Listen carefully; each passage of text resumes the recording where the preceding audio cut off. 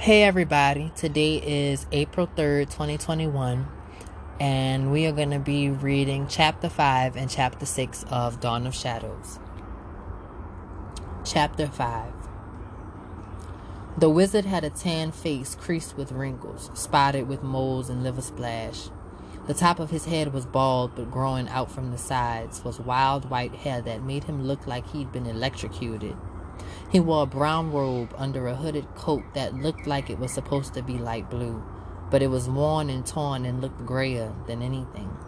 A red scarf hung around his neck, and Kren wondered how the wizard hadn't died of heat stroke under all those layers.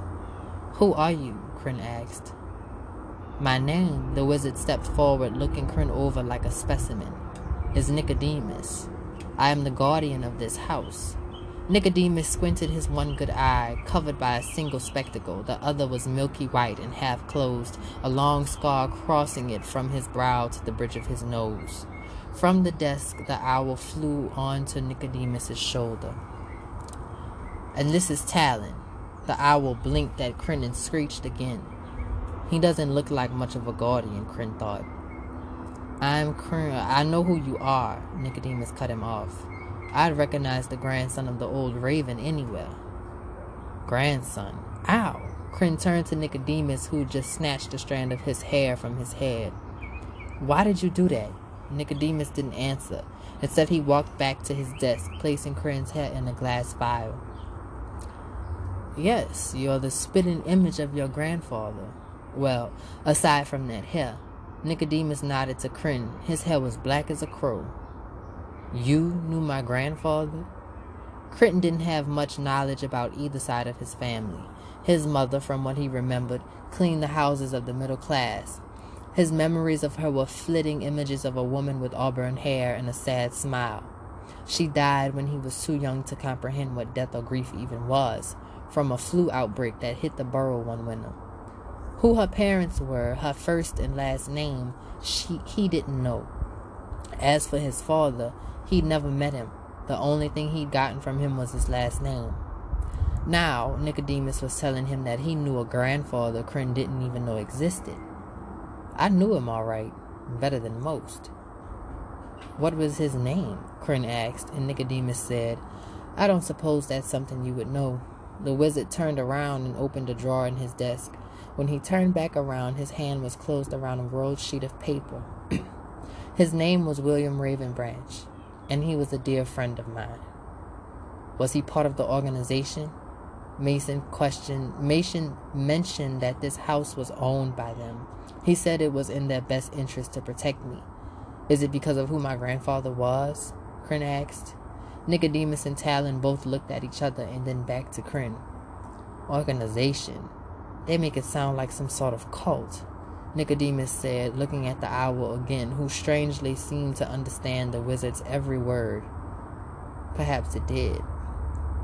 "The order that Mason spoke of is called the Raven's Blade, and your grandfather was not just part of it, he founded it," Nicodemus said.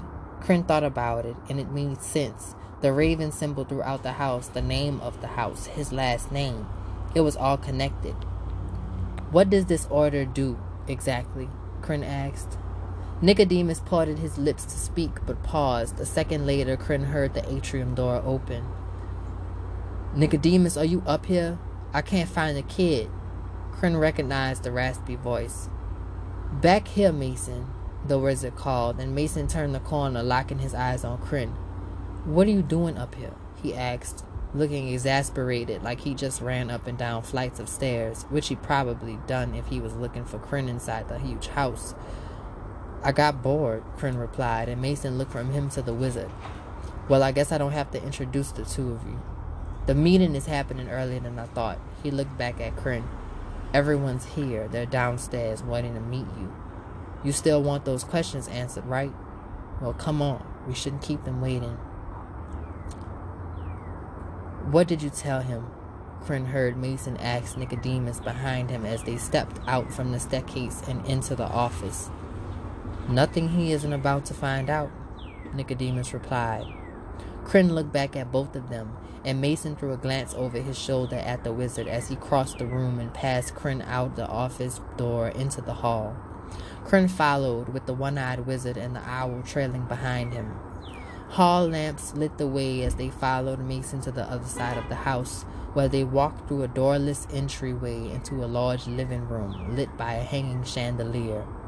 The familiar smell of tobacco mixed with strong alcohol wafted into Kren's nose.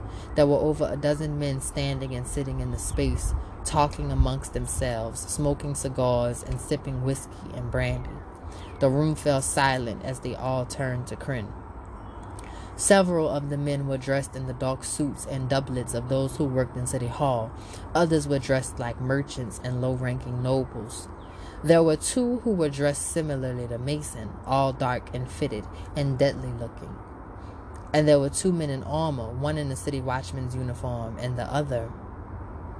"Nice of you to join us, Kren," said a man standing alone, leaning against the fireplace mantel.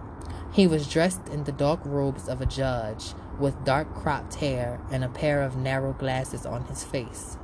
Kren shifted, uncomfortable in the presence of a judge. He was from the borough, and the nightmare was to be brought before a judge in the city hall, where execution or prison could be sentenced with 1 pound of a mallet. But looking around the room at the rest of the men, he concluded that most of them were not what they seemed. "Please, have a seat." The man in the judge's robe gestured for Kren to sit in the chair to the right of the fireplace. He glanced at Mason, who nodded for Kren to go ahead. As he walked forward, he noticed the portrait that hung above the fireplace mantel, behind the judge. It was a painting of the same man from the dining room, just on a larger scale. Nicodemus's words rang in his head. "You're the spitting image of your grandfather, except for that hair. His hair was black as a crow." Kren realized the man in the painting must have been his newly revealed grandfather, William Ravenbranch. Uncomfortably, Kren crossed the distance and sat in the chair that had been turned so he was facing everyone in the room. The judge walked from the fireplace to the center of the space. "I want to thank everyone for coming on such short notice, but considering the circumstances, I felt it was worth calling a complete council." The judge's eyes scanned the room before landing on Kren. "Before we begin this meeting and answer whatever questions you may have, it's important that I set the tone. The things we discuss here, our presence here, must never leave the walls of this house, for your sake and ours. Do you understand?" the judge asked. Who on earth would I tell? Kren thought, but instead he settled for a nod. "I understand." "Good. My name is Claude Hugo, and these gentlemen are my close associates." Everyone in the room gave Kren their name. When it came to the familiar man in armor, Kren said his name for him. "Gale Geller, you're a knight of the king's court. You were there. You brought me to the throne room the day the king threw me in a dungeon. What are you doing here?" Kren glared daggers across the room. What was this, some sort of sick joke? Why would a king's knight be in a room full of people who were supposedly trying to protect him? "Take it easy," Mason said. He and Nicodemus both remained at the edge of the room near the entryway. "How do you think we knew to come and rescue you from the Great Tower? It was Geller who alerted us to the king having you in his custody."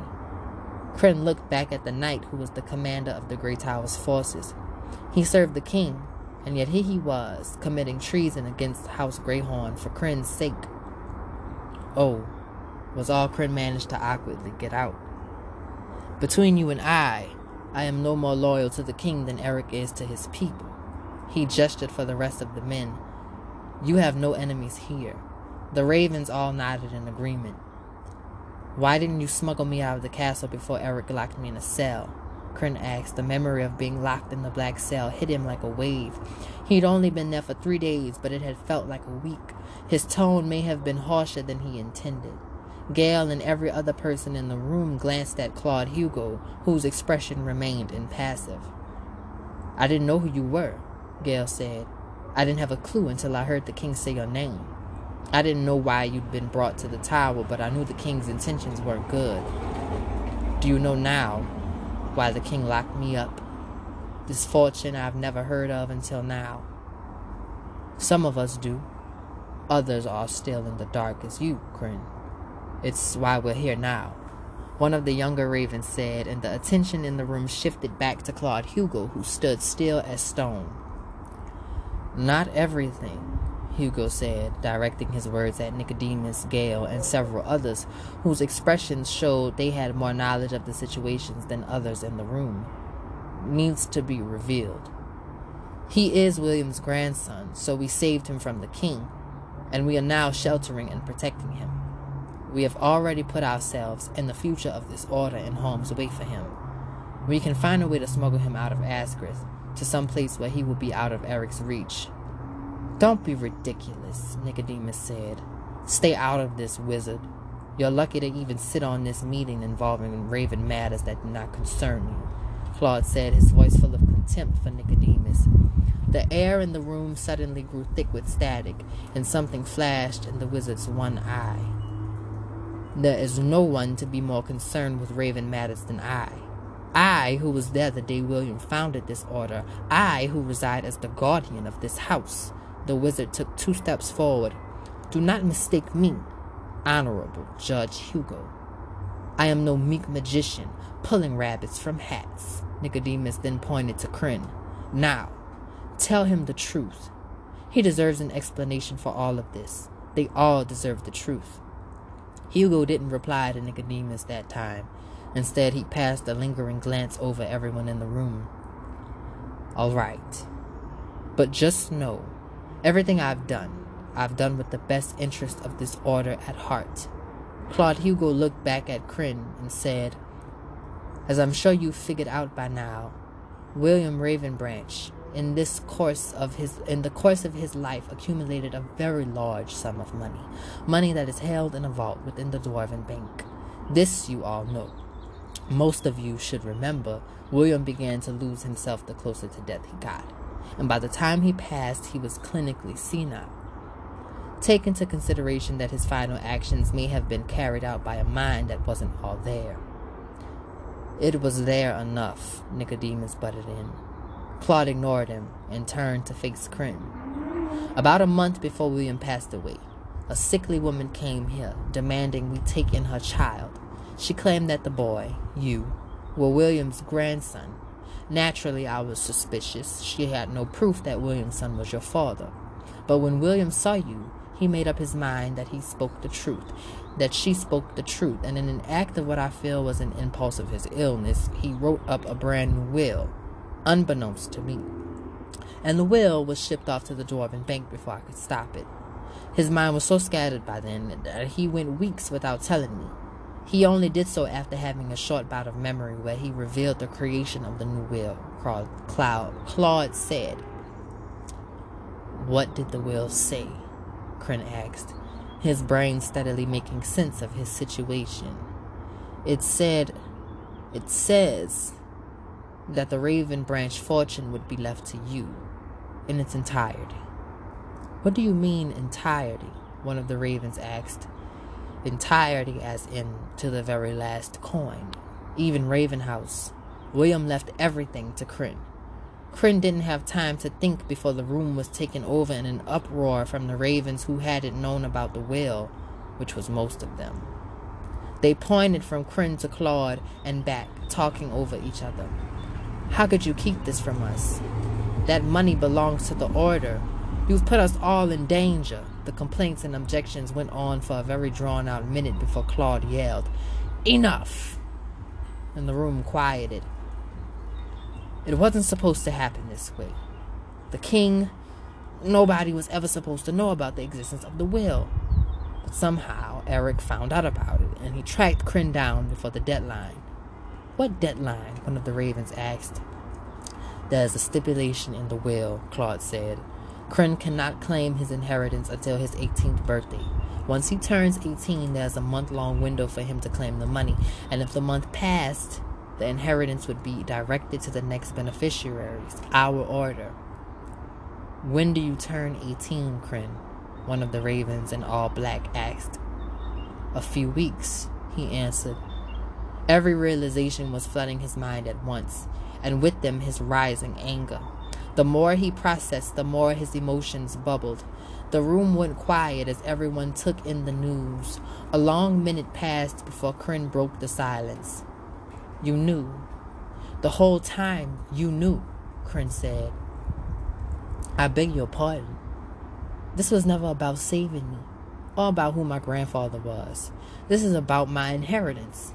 If it weren't for the possibility of the king claiming that money, I would have been left in that dungeon to rot. You all would have turned a blind eye, just like you did 15 years ago." He glared at the judge and stood up from his chair with so much force that it fell over behind him. "For years, you let me struggle on the streets. Also, you could claim my inheritance. You son of a bitch." Kren raged and Claude Hugo turned beet red. "You are angry. That much is expected. But do not expect an apology on my part or anyone else's. We did what needed to be done for the good of the order. That money may be in your name, but it does not belong to you. As I said before, we have no way of knowing whether you really are William's grandson or if your mother simply gave you his son's last name.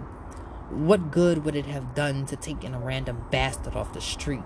There was no place for you here," Claude said, his tall frame allowing him to look down at Kren as he spoke. Kren wanted nothing more than to knock him down to eye level.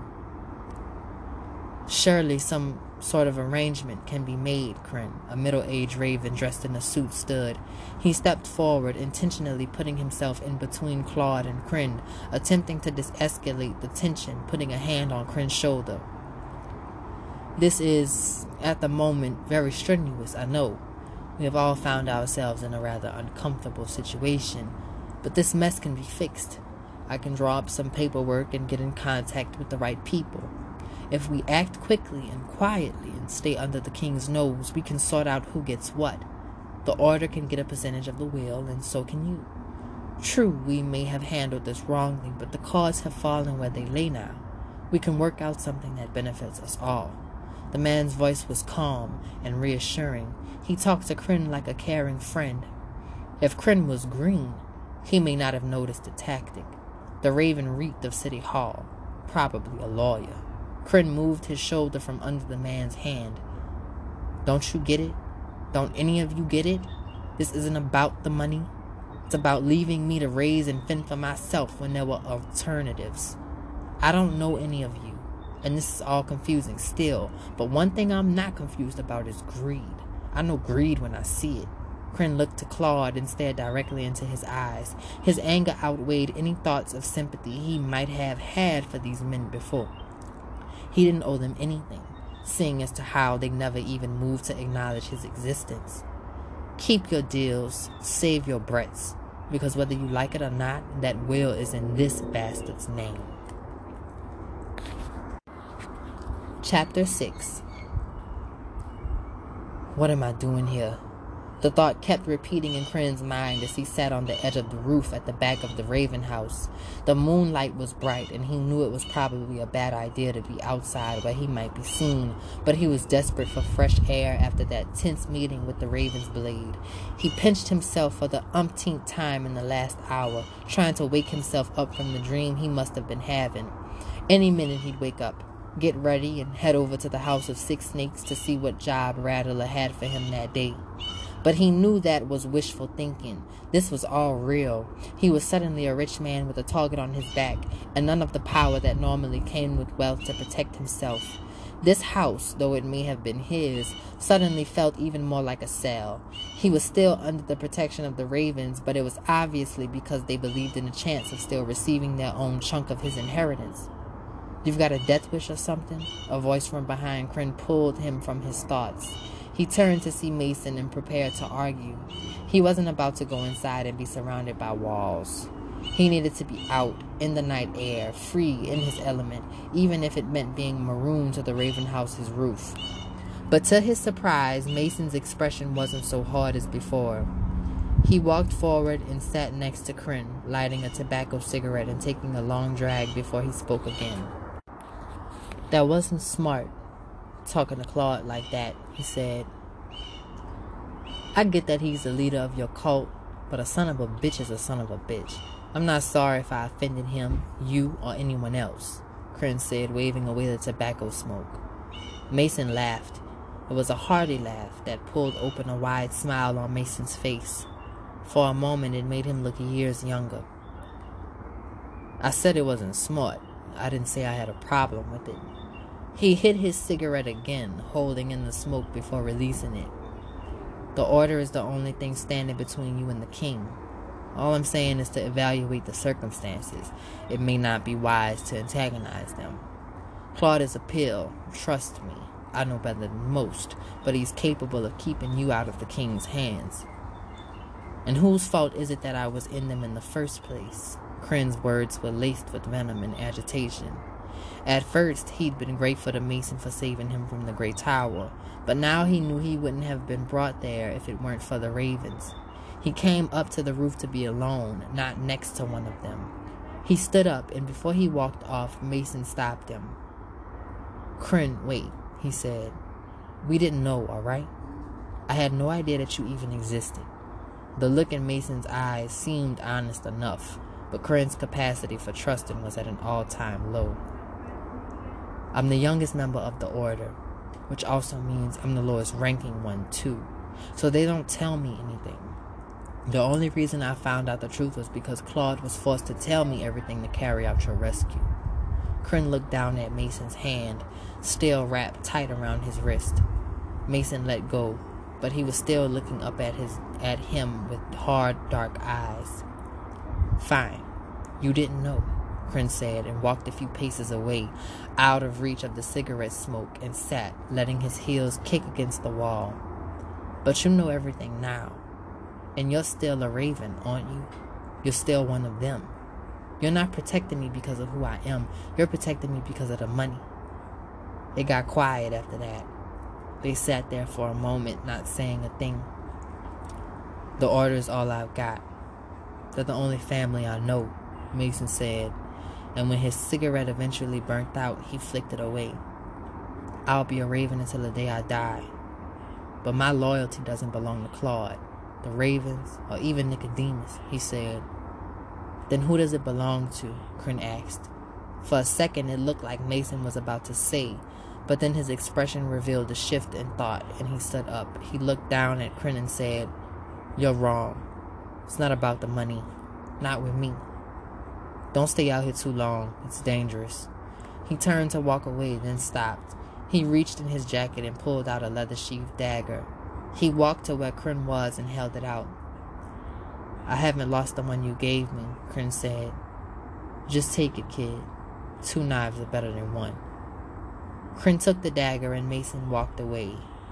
Kren unsheathed it and turned the blade over in his hand, his mind racing. He settled on a single thought, a self-proclamation. He would never go back to the Great Tower. He'd never let the king put him in a cell again. He gripped the handle of the dagger and looked out into the night. "I won't go down without a fight. And if I do go down, then they won't take me alive."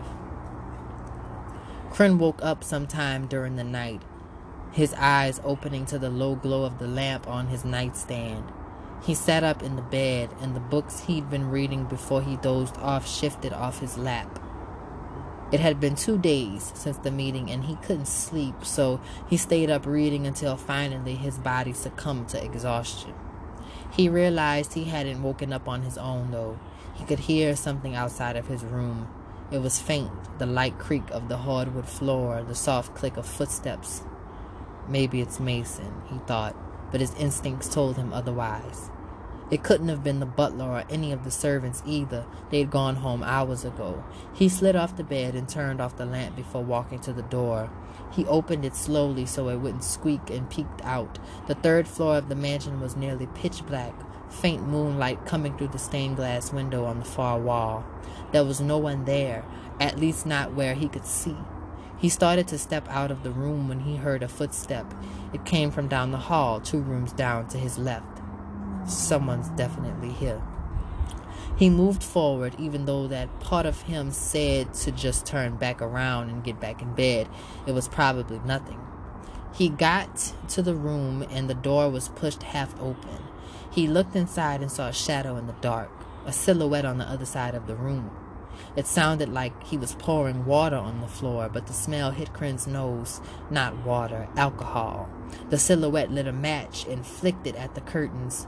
Flames grew in seconds, illuminating the darkness. The silhouette materialized into the black back of a man, and Kren found his voice.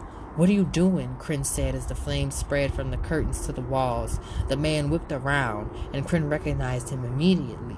It was one of the ravens he'd met days before. His eyes locked on Kren, and he lunged forward. Kren didn't have time to think. His instincts took over, and he shifted out of the way and to the side. The man was quick, though, and when he turned, he had a knife in one hand and made a grab for Kren with the other. But almost subconsciously, Kren had drawn his own knives. The switchblade turned forward in one hand and the dagger turned backward in the other. The raven threw a punch and Kren weaved left and then ducked under the next. When he came up, he stabbed forward with his left, but the man dodged it, and then he felt the man's boot ram into his abdomen. He skidded backward, and in a flash, the man was on him. Kren didn't have time to process the pain in his gut because the raven reached up to pin down his arms. He brought them in close to his body, and then with his left forearm, he pushed the raven's arm away. Before the man could do anything with the knife he had in his other hand, Kren closed his fingers around the dagger and drove his fist in an uppercut into the man's jaw so hard it made a cracking sound. It threw the man off just long enough for Kren to slash with the switchblade. He rolled from under the raven as he gripped at his throat, blood pooling through his fingers. Kren stood up, and smoke began to spill out of the flame-engulfed room, and following it, the fire curled like fingers, pulling itself through the doorway and spreading onto the walls. "Mason!" Kren called as he edged to the stairs. "Mason!" Mason's door opened, and he stepped out, rubbing his eyes. Whoa! The hell is going on? Mason jumped when he saw the rapidly growing fire, and a confused expression appeared on his face when he looked at the man on the floor. "That's Bran. What happened?" Mason went back in his room, not what Kren would have done with flames consuming the third floor. The longest minute ever passed before he came back out, throwing on his jacket and buckling a gun-holstered belt, and crossed the distance to the stairs where Kren was. "He set the fire, and then he tried to kill me," Kren said as they moved down to the second floor. "This doesn't make any sense." Mason looked back, the confused expression still on his face. Kren grabbed Mason's arm. "Come on, we have to get out of here." Suddenly, Kren heard shattering glass, someone breaking the windows downstairs. He and Mason both peered over the railing to see the glow of fire. Above them, the third story was deteriorating, both sides engulfed in flames and spreading to the staircase. "They're trying to flush us out," Mason said. "Come on, this way." They went into one of the rooms to the left, and Mason went to the window and opened it. "There's a ladder that goes down to the alley, but we have to hurry," Mason said as he climbed out of the window, and Kren followed.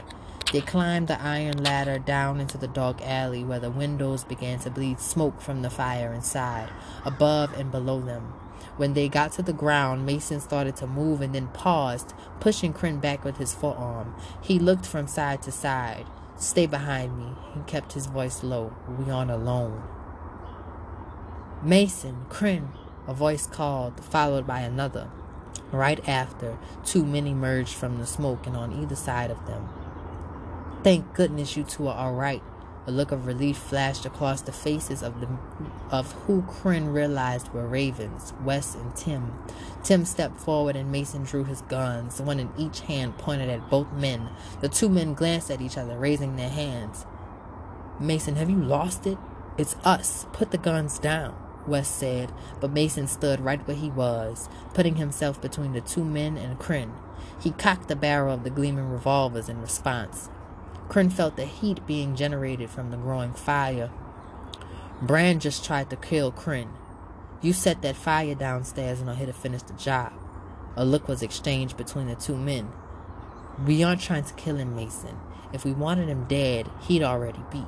Just trust us and lower the guns." "The king didn't want me dead either," Kren said, gripping the knives in his hands. Mason glanced back at Kren and then at Tim and Wes. "Fine," Mason said, slowly lowering his revolvers to his side. "What, Mason? No!" As soon as the guns were lowered, Tim pulled a pistol from his own belt. Kren reacted as fast as Tim had drawn the flintlock. He pulled Mason back, barely out of the bullet's way, and before Tim could reload and fire again, Kren had sent his dagger whizzing through the air and into Tim's chest. Mason let a bullet fly at West before he could act, and both men crumpled to the ground. Mason turned around and looked at Kren, then at Tim's limp body. "They were really going to kill us." "I can't believe it," Mason said, shaking his head before he went over and pulled the dagger from the man's chest. He wiped the blood off on his pant leg and handed it back to Kren. "Thanks for that. Good to know you can handle yourself." "Never said I couldn't," Kren responded, taking the knife back. "The shots came from over here," a voice called out from beyond the smoke. More people were there. If they'd set a fire to flush them out, then the house was probably surrounded.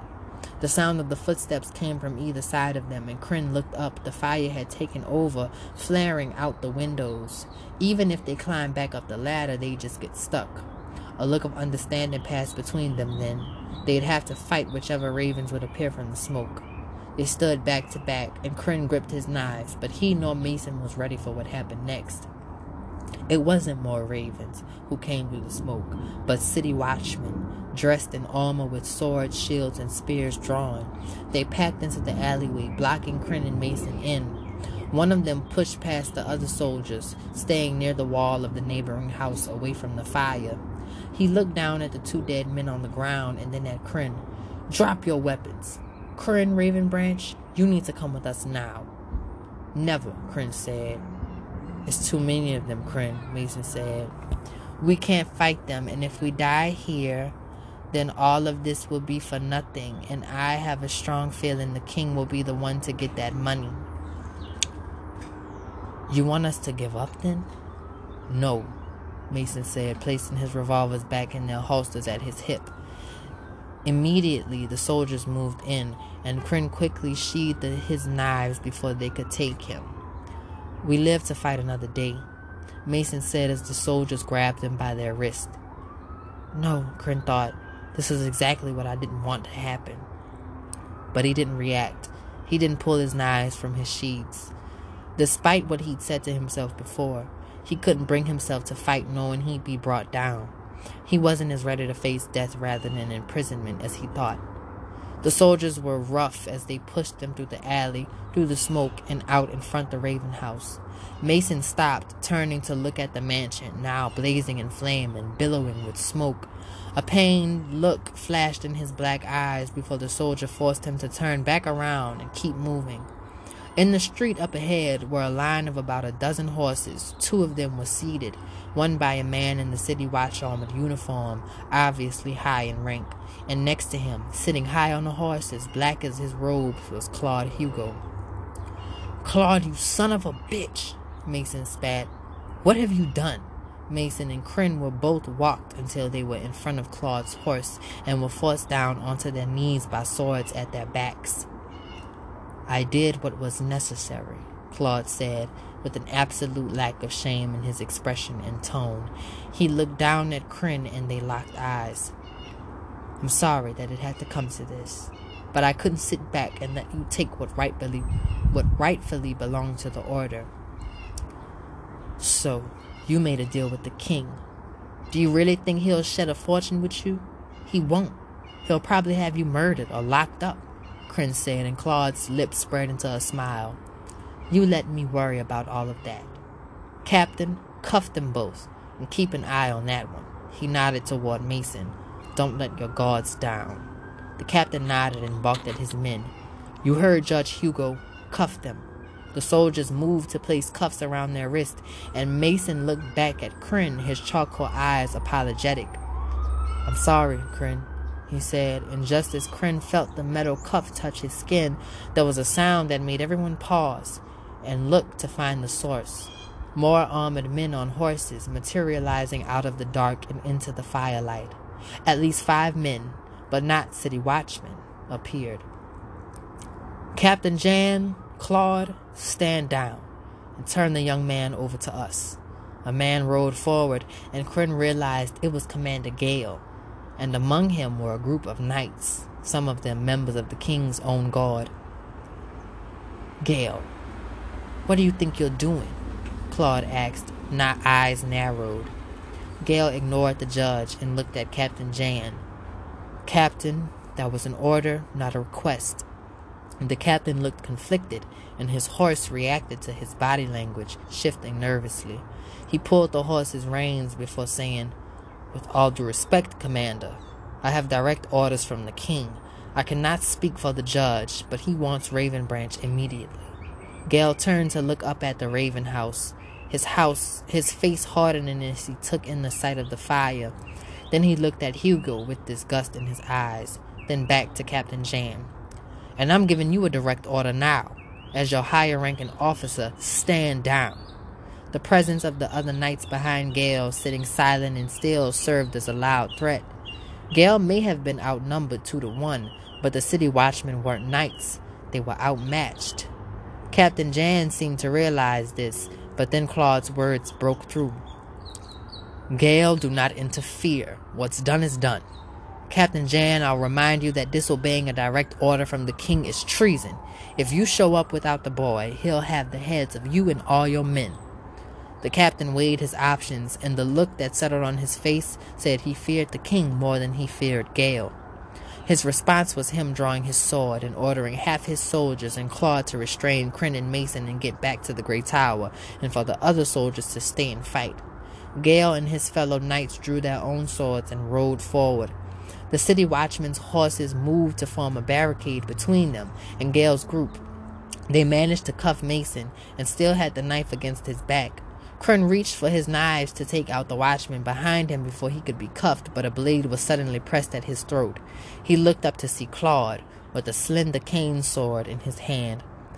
"Don't even think about it." Claude was cut off, though, by a rumbling sound that was followed by a sudden vibration in the ground, and then the earth buckled and crackled and split beneath them.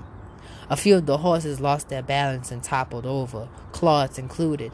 As soon as the sword was away from Kren's neck, he rolled away from the distracted soldier behind him and pulled out his knives. The soldier raised his sword, not seeming to have gotten the memo about needing Kren alive.